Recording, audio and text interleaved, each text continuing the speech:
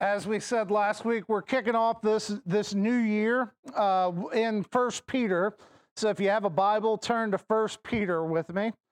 We're going to be picking up at First Peter chapter 1, verse 13, near the end of the New Testament, right before Jude and Revelation. So First Peter chapter 1, verse 13. And the big idea that we're unpacking together this morning is sanctification, and specifically that Jesus sanctifies us. Jesus sanctifies us. Now, sanctification may be a churchy word that not everybody knows. If you've been in church your entire life or most of your life, you've heard the word. Sanctification literally means to grow to be more like Jesus. To grow to be, it's a fancy word that means to grow. So Jesus sanctifies us. He grows us to become more like him. I want to start out by reading the rest of chapter 1 together. So let's read chapter 1, beginning in verse 13. It says, therefore. Now, every time, if you've been in church, you've heard a pastor make a joke saying, you need to see what the therefore is there for. And so last week we talked about the living hope that we have in Jesus, salvation, that we are saved from sin and we are saved to eternal life with him. So that's the therefore. Since we've been saved, therefore, with your minds ready for action, be sober-minded, set your hope completely on the grace to be brought to you at the revelation of Jesus Christ. As obedient children, don't be conformed to the desires of your former ignorance, but as the one who called you is holy, you are also to be holy in all of your conduct, for it is written, be holy, because I am holy. If you appeal to the Father who judges impartially, according to each one's work, you are to conduct yourselves in reverence during your time living as strangers, talking about this side of eternity. For you know you were redeemed from your empty way of life, inherited from your fathers, not with perishable things like silver or gold, but with the precious blood of Christ. When we do communion, we remember that, the priceless, precious blood of Christ that set us free, like that of an unblemished and spotless lamb. Verse 20, he was foreknown before the foundation of the world, but was revealed in the last time for you. People always ask, are we in the last days? And I say, yeah, we've been in the last days for 2,000 years. Through him, talking about Jesus, you believe in God, who raised him from the dead and gave him glory, so that your faith and hope are in God. Since you have purified yourselves by obedience to the truth, so that you show sincere brotherly love for each other from a pure heart, with love and love one another constantly, because you have been born again, not of perishable seed, but of imperishable. For the living and enduring word of God, for all flesh is like grass, and the glory like a flower of the grass. The grass withers and the flower falls, but the word of God endures forever. Peter quotes Isaiah 40, verse 8 right there. And the word is the gospel, the good news that was proclaimed to you. Here's what we see. Christ sanctifies us, and that sanctification should lead to holy conduct. That's our first point this morning. Sanctification leads to holy conduct. Sanctification leads to holy living. What we'll see in the first part of the sermon is sanctification growing to be more like Jesus is individualized for us as men and women who are made in the image of God. And then what we'll see is how it applies to the church. And Peter already takes up that call when he talks about loving one another in this passage.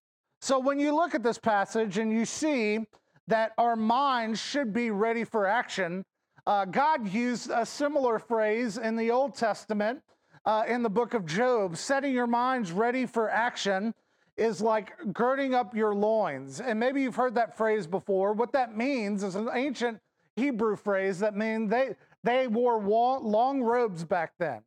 And if they need to get someplace pretty quick, they had to tuck in their robe. Ladies, have you ever been in a dress and you need to get somewhere quick, or you're trying to get out of the door and you hike your dress up and you get to where you need to be? It's the same type of thing.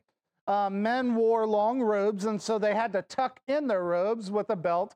How many guys, we thank God that our belt's still holding, right? Amen, right? And so I got a new belt for Christmas, so I was excited about that. It actually fits. No, I'm joking. But so girding up your loins means being ready for action, setting your minds on being what Peter says here, sober-minded. We don't think about this gift or this discipline too often as God's people, but do you know that we're supposed to be sober-minded and self-controlled?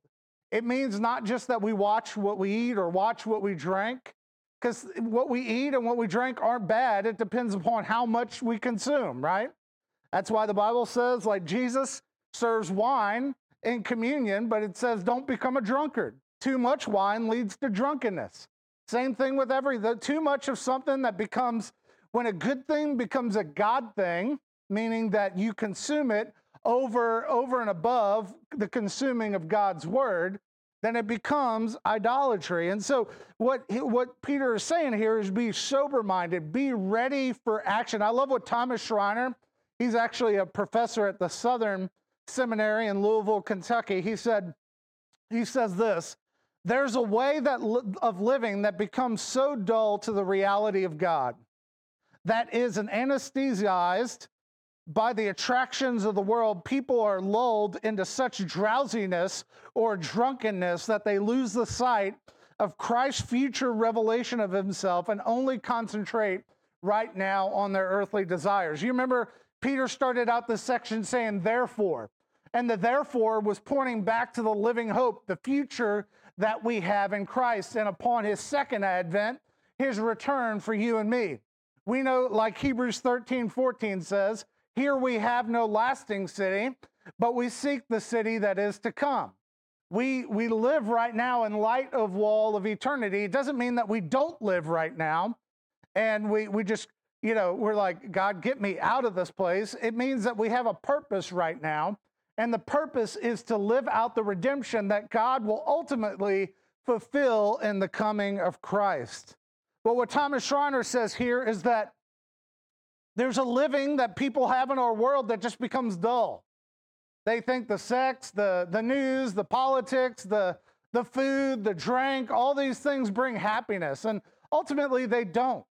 Think about one of the funniest men probably of the last half century, Robin Williams. Y'all remember Robin Williams? Like a funny man, right? You think he has the world, but he took his own life.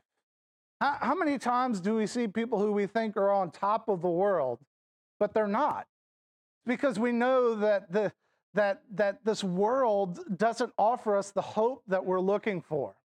And I would encourage you, if you're here today, if you know of anybody that has mental health issues or any sort of like thoughts like that have led to many of these actors and politicians and famous people, because not just actors, there have been guys that ran for president that have taken their own lives. And so here's the thing. If you know someone who is struggling, or you're here struggling today, this is what Peter's pointing towards, not only the hope of Christ, but the hope of Christ found in the people of Christ. And we're going to get to that here in just a moment. And what he says in the next verse, 14, he uses this phrase, obedient children. We call our church Family Church because we believe that we're a family of God's people. Like God has united us to love him and love others. We do it passionately and personally. We apply what God's truth to the way that we live. Since God's word lives forever, God's word lives through us as we show his love to each and every person we encounter. And we see ourselves as united under the Father, and we are his children. And so Peter writes, as obedient children, don't be conformed to the desires of your former ignorance. Now all of us have been ignorant. Maybe we still live out some ignorance every now and then. Every wife says amen, right? Talking about your husband, not you. If it goes the other way, you're in trouble, but like we all live in that ignorance. Well, he's writing here to a primarily Gentile audience, a non-Jewish audience. He's saying, now, in the first part of this chapter, he talks about how they're part of God's family now. And he's saying, now, you've walked in this former way of pagan idolatry. Now is your time to cast aside all of these things, because in verse 15, he reminds them that God has called them to this. Now, this calling is not just an invitation, it's a purpose. We are called, and God is the one who calls us. He's the one in charge of our salvation, and we are called for a purpose. We're called to be holy. He quotes here several Old Testament passages, but we see in Leviticus 19, chapter 1, or 19, verses 1 and 2, the Lord spoke to Moses and said, "Speak to the entire Israel community and tell them, be holy because I am holy." Now, what does it mean to be holy? What does it mean to be holy? Being holy is not only patterning our lives, patterning our lives in light of who God is and striving for perfection that we'll never achieve on this side of eternity, but holiness also means being set apart. If you read the book of Leviticus, if you read the Old Testament, you see Israel went to great lengths to make sure that they were clean, that they were set apart to be in the presence of God. But now through Jesus, all these things have been wiped clean. Now when God doesn't look at us and see our unholiness, God looks at us and sees us as His. And since we are His, holy conduct will never lead to salvation, but since we are saved, we will long for it to be holy. Works don't get us to Jesus, but since we are saved, we work to be more like Jesus. And it says that the Father is the one who judges impartially, and He's redeemed us from our former empty way of life. You ever read the book of Ecclesiastes, and Solomon writes, this is emptiness, this is vanity, this is all of life apart from doing what God has called us to do is empty. But we have been redeemed from this emptiness, this idolatry by the blood of Jesus. Peter personalizes this call for you and me to follow Jesus in light of all that He's done for us. And how do we do this? We see in this passage in verses 22 and 23, he challenges them to do this in love. Love for God and love for one another. He uses two words here. And for these two words for love, he uses phileo and agape. And what he means there is that our brotherly love should mirror God's love. Phileo means brotherly love. Philadelphia, the city of brotherly love. Agape means godly love. Only that's possible by God to His creation. And so we mirror that love for one another. What did Jesus say to His disciples in John 13, verse 34 through 35? He says, "Love one another, just as I have loved you, you are to love one another. And by this, people will know that you are my disciples, that you're a member of the family of God." By what? By your love for one another. All points back to the great commandment: love God and love people. Our love for God should lead us to love other people. Now, it doesn't mean that we're going to be perfect in our love for other people. It means that we're going to fail and we're going to falter, but it does mean that we forgive and that we endure and we live in light of God's never-ending word. And then we see Peter really summarizes it here, quoting Isaiah chapter 40, verse 8. And he talks about the grass withering and the flower fading, but the word of God remaining forever. Now, this prophecy in the Old Testament given by Isaiah was given to Israel while they were in bondage in Babylon. And he's reminding them while they're in a pagan land, under a pagan ruler, apart from the land that was promised to them, he reminds them of the promises that God has given them. And he's saying the grass withers and the flower fades. Different kings will rise and fall.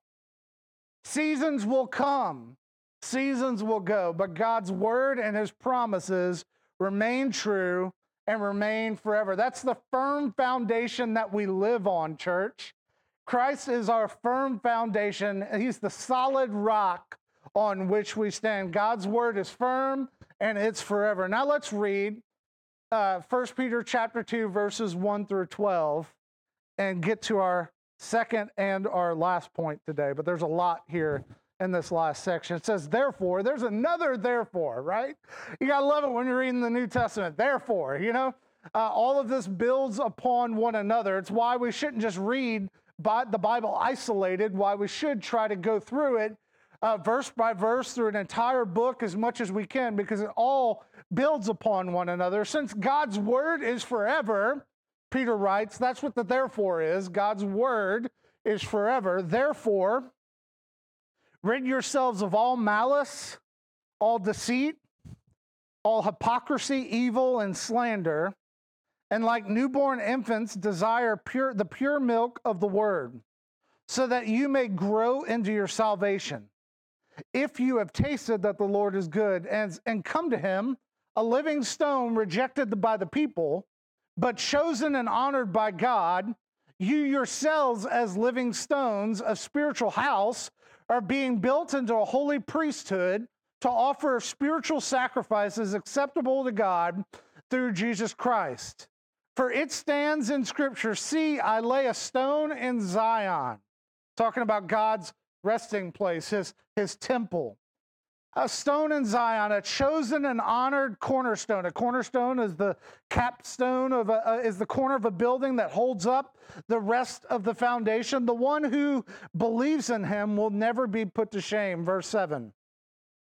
So honor will come to you who believe, but for the unbelieving, the stone that the builders rejected, this one has become the cornerstone, and a stone to stumble over, a rock to trip over. They stumble because they disobey the word, and they were destined for this. But you are a chosen race, a royal priesthood, a holy nation, a people for his possession, so that you may proclaim the praises of the one who called you out of darkness and into his marvelous light. Once you were not a people, but now you're a people, and you've received mercy. But you had not received mercy, but now you have received mercy. Dear friends, I urge you as strangers and exiles in this world to abstain from sinful desires that wage war against your souls. Conduct yourselves honorably among the Gentiles, so that when they slander you as evildoers, when your own people slander you, when they slander you, they will observe your good works and will glorify God on the day that he visits. Sanctification leads to holy conduct or holy action, but now we see now we see the personalization of sanctification coming into the people of God. And so sanctification leads to a holy people. It doesn't just lead to a holy conduct. Sanctification leads to a holy people. It means that as God's church, we are set apart for his purposes. It means that the world around us may laugh at us, they may scoff, but they see something in us that's different. I don't know if y'all know this, but we regularly have people that we interact with, even in our own church, who don't believe in Jesus, but they're drawn to something. They're drawn to something. They're drawn to something. They can't even articulate what that thing is. But what it is it's the love of Jesus that's present in this place amongst the people who are different, amongst the people who are sinners, amongst the people who are united by only one solid rock on which we stand. We see that Peter tells them to rid themselves, since they're beloved children, rid themselves of these things. And what are they supposed to rid themselves of? He lists 5 different things. Let's look at 1 Peter chapter 2, verse 2. Well, no, verse 1. He says, therefore, rid yourselves of what? Malice. What is malice? Malice is a desire to inflict harm upon someone. Anybody ever have malice? Have you ever felt like you wanted to inflict harm on someone? I'm glad people are honest, because we all have struggled with malice, right? Deceit. Deceit's the other thing we should avoid. What is deceit? Deceit means that you're being deceitful. It means that you're being disingenuous. It means it's a form of lying in that you're deliberately dishonest, putting your own personal good above someone else. Hypocrisy. Hypocrisy comes from a word meaning actor. A hypocrite is someone who says that they're something, but they're not. A hypocrite doesn't mean that you're always perfect, because all of us are hypocrites. But a true hypocrite is someone who says that they're a Christian and they act like Satan. Y'all know those people, right? And so we're also to put aside envy. Envy means that you want something that's not yours. Yet again, it means that you elevate yourself over someone else. And then we get to slander. Slander. What does slander mean? Slander means that you say words that deliberately tear other people down for your own good. What does the Bible say about the tongue? Here's the reason why I believe Peter addresses the way we're treating each other and why he falls into the very last application of that saying slander, because he's going to get to the point where he's telling them that you weren't built to tear other people down. You were built to build other people up, to proclaim the excellencies of he who called you out of darkness into his marvelous light. Slander tears people down. Slander, it forms often in the form of gossip. What do we see? Matthew chapter 12, verse 34. Jesus said, "For out of the overflow of the heart, the mouth speaks." Y'all know that. If you know someone who's unhappy, they speak their unhappiness all the stinking time. And they often do it tearing you down. That's just it's a sad world and a sad state. We have to watch our own tongues. We have to think, hey, am I always complaining? What am I always talking about? Because out of the overflow of the heart, the mouth speaks, right? Like, what do I talk about? If I don't talk about Jesus, I have to ask, is Jesus in my heart? Because you will talk about what's in your heart. James writes in the book of James, chapter 1, verse 26, that if anyone is religious and doesn't control his tongue, his religion is useless and it's in vain. It's right before the verse, religion that is pure and undefiled before God is this, to look after orphans and widows, right? And their oppression, and to keep oneself unstained from the world. Well, if you don't try to control your tongue, and you try to not slander and bring malice and envy and all these other things, to be a holy people, we have to be set apart in the way that we talk and we speak. James says in chapter 3, how small a fire can set a forest ablaze, right? And he's talking about a tongue. Y'all know that? How many times, y'all ever played the telephone game? When you say one little thing and it like the next person thing and next thing? That's what gossip does. Because gossip, by the time it gets to somebody, it's ultimately not the truth. It's a fantasized, slanderous version of the truth that builds you up and tears someone else down. But let no corrupting talk, no foul language come out of your mouth. Sometimes we think when Paul writes in the book of Ephesians, let no foul language or corrupting talk come out of your mouth, but only what is useful for building others up. Ephesians 4:29, like we think that about being cursing. Foul language is anything that tears down God's creation. Foul language is deceitfulness, it's slanderous. So what do we do instead? Verse 2. As newborn infants, instead of doing these things, what do? We desire the pure milk of his word. Now, I don't know if you like milk or not, but when you were a baby, you longed for it. When you were an infant, you longed for it. It's your sustenance. It's how you keep going.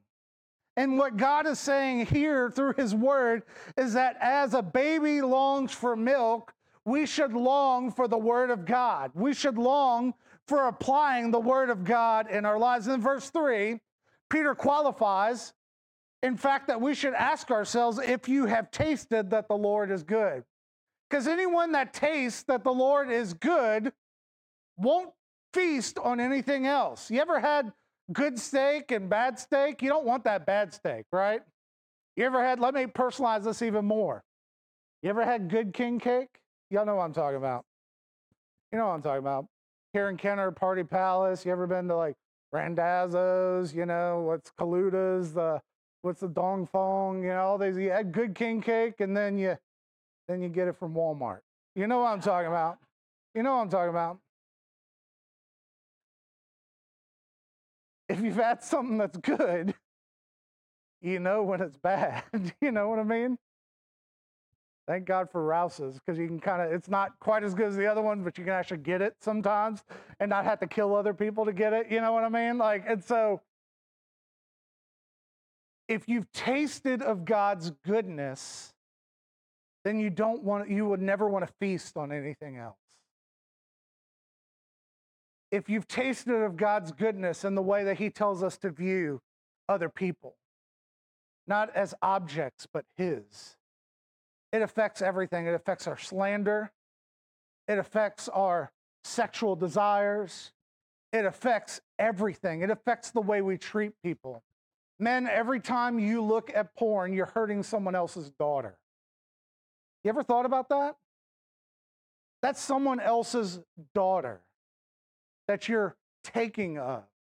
Women, when you desire to be that other person and you're envying, realize that you are ripping your own identity apart, devaluing a father who loves you. Most of you had good fathers who love you and adore you.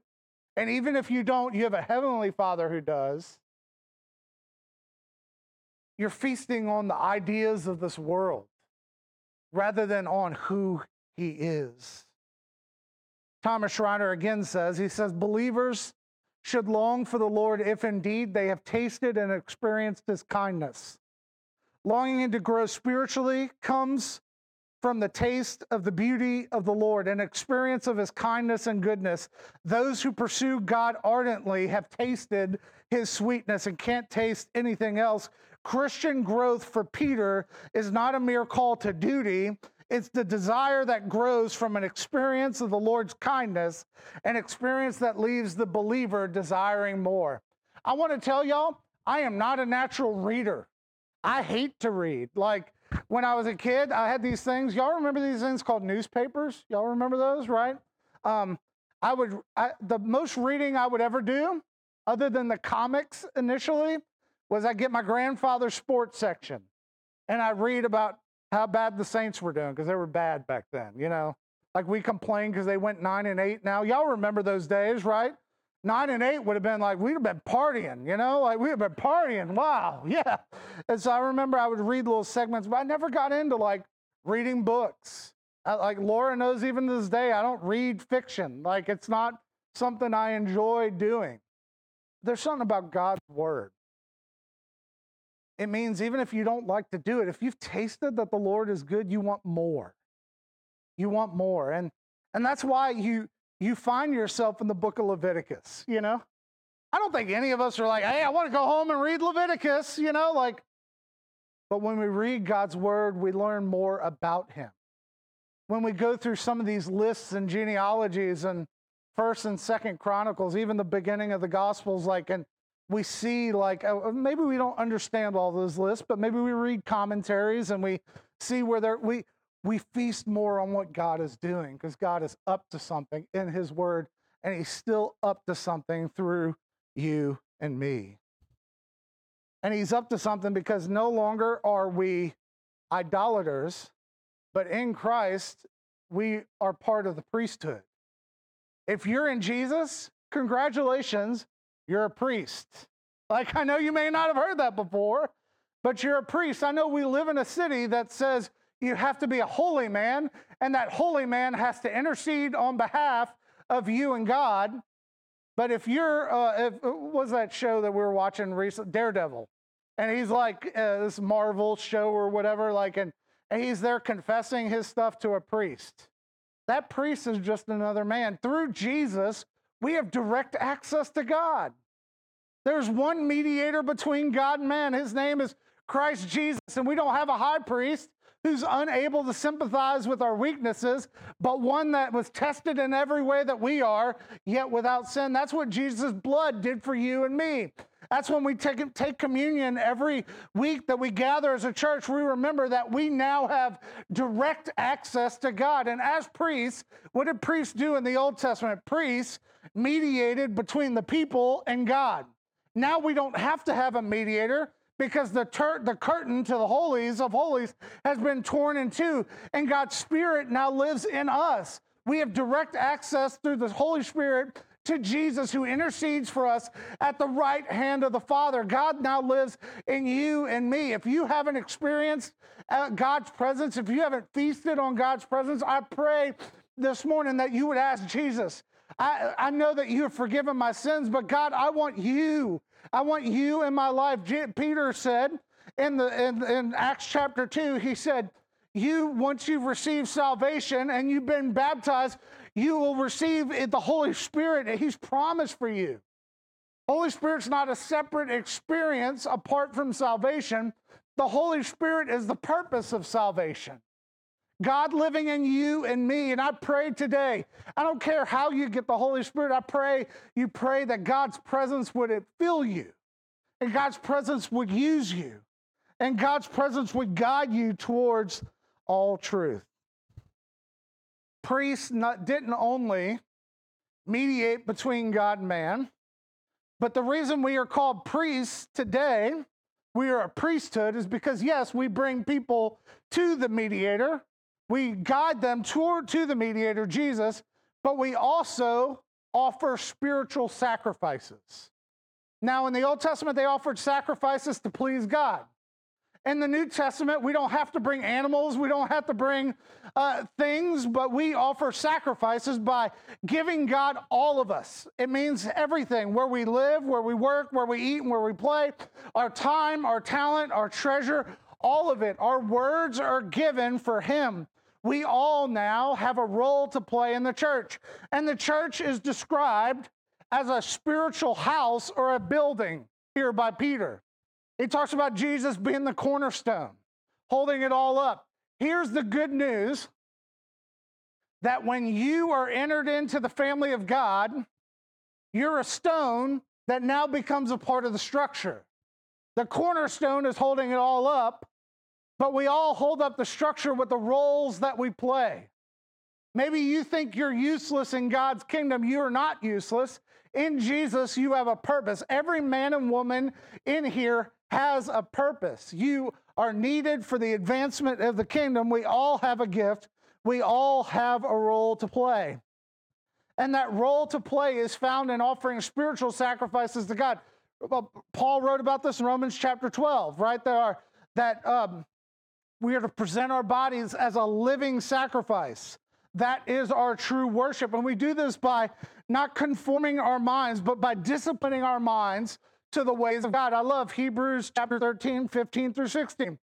Therefore, talk about Jesus, let's offer up a sacrifice of praise through Him, through the fruit of lips that acknowledge His name. Our sacrifice of praise is acknowledging who He is to anybody and everyone who will hear. And it says, don't neglect to do good and share what you have, for such sacrifices are pleasing to God. We love God, we proclaim who He is, and we do that in the way we treat other people. And this is where it all comes to head. David Walls says in the Holman Commentary, he says, in the midst of a culture that stumbles over the rock, Jesus Christ, disobeys the message of Christ, and then persecutes any who embrace Christ, believers can become easily discouraged from continuing in the journey with Christ. Peter laid out in ascending order some of the incredible riches that believers now have in Christ. And what are those riches? Look at verses 9 and 10. You are a chosen race. You're a royal priesthood. You're a holy nation. You're a people for His possession. The next time you're battered down and you're beaten, maybe you're feeling guilty over your sin, remind yourself of this, that God so loved the world that He gave His only Son, that whoever believes in Him wouldn't perish but would have everlasting life. He did all of this so that we would be His. We are a people possessed by Him. Not possessed by demons and all these other things that want to possess this world. We are possessed by Him. We are owned by Him. Nothing of this world can own us if Jesus is our master. And we are owned by Him to proclaim the praises of the one who's called us out of darkness into his marvelous light. And that's where we'll end. The word here for proclaim is the same word that we get in the New Testament for angel.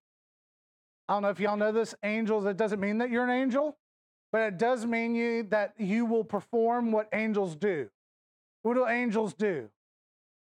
One of their primary roles is to declare God's greatness and his holiness and his plan. That's our job as his creation. We were actually created in his image. Angels, we talked about that last week. Angels long to look in on the things that we have experienced. Like God has created us in his image. If we look at God's image is he is continuously outpouring. He is the creator. Since we've been created in his image, since he is constantly outpouring, we are called to constantly outpour to him. And we do that in the form of worship, and worship that not only points to God, but worship that points other people to God. It means that we evangelize. It means that we tell people. It means that we lay down, like Peter writes. Peter is the same man who, with his brother Andrew, Jesus said, drop everything and I will make you a fisher of men. And what does it say? They dropped everything. They dropped their livelihoods. They dropped their nets and they followed him. This is what God is calling us to do, because when it comes to following him, he wants all of us. He wants our words. He wants our actions. Anything less than everything is nothing. And he reminds them in these last two verses, 11 and 12, since we're strangers and exiles in this world, we are to conduct ourselves honorably. For them, it was among the Gentiles. Same thing for us. More than likely in here, most of us are Gentiles. We're supposed to conduct ourselves, Gentile means non-Jew. We are to conduct ourselves in an honorable way around other people without hindrance or hypocrisy, so that our words will be seen as true. People will be attracted to our ways of life. Why is this? Jesus said this in the Sermon on the Mount. He said, you are the light of the world, a city situated on a hill that cannot be hidden. In the same way, let your light shine before others so that they may see your good works and give glory to your God, the Father who is in heaven. He's telling them so that all people will glorify on the day that the Lord visits. And there, we look at the book of Revelation, we know one day he is coming back. And I pray that not only would we be ready, but that we would have everyone that we love, everyone that we serve, ready to hear about his goodness. If you're here today, you have a role to play. You have been sanctified to become more like Jesus. You've been sanctified through your holy conduct to become a holy people that invite more people to be holy, just as our God is holy. And as we proclaim his good news, we see that there's no other rock that we can stand upon. The only rock that's worth standing upon, the only rock that won't crack or fall or fade is Jesus. We'll sing a song here in a moment, and it goes like this. In Christ alone my hope is found. And then later on it concludes, only here in the power of Christ can I stand. I pray today, if you can't say that here alone on the power of Christ can I stand, I pray that you would come and meet me or Elijah at the front, find someone else here in this room. We'd love to lead you to Jesus. Don't let today pass until you follow him. You lay everything down for him. And as little children, let us long for him. Let us not just taste, but let us feast on the goodness of who he is. That's what sanctification is. Let's pray. Lord, we thank you so much for your word this morning.